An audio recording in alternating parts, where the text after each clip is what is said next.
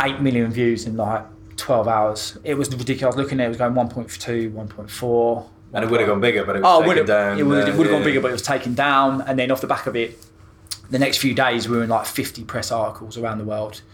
Backlash and stuff like this. And we're on ABC News America, Good Morning America.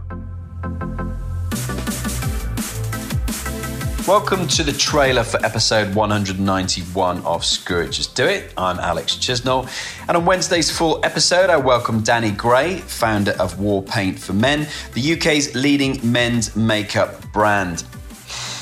After years of enduring verbal and physical abuse whilst at school, Danny was diagnosed with BDD, body dysmorphic disorder, aged 14.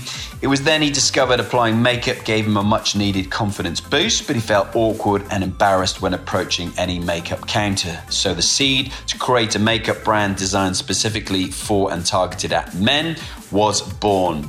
Global market here in the men's makeup category is set to grow from $1.14 billion to more than $70 billion in 4 short years.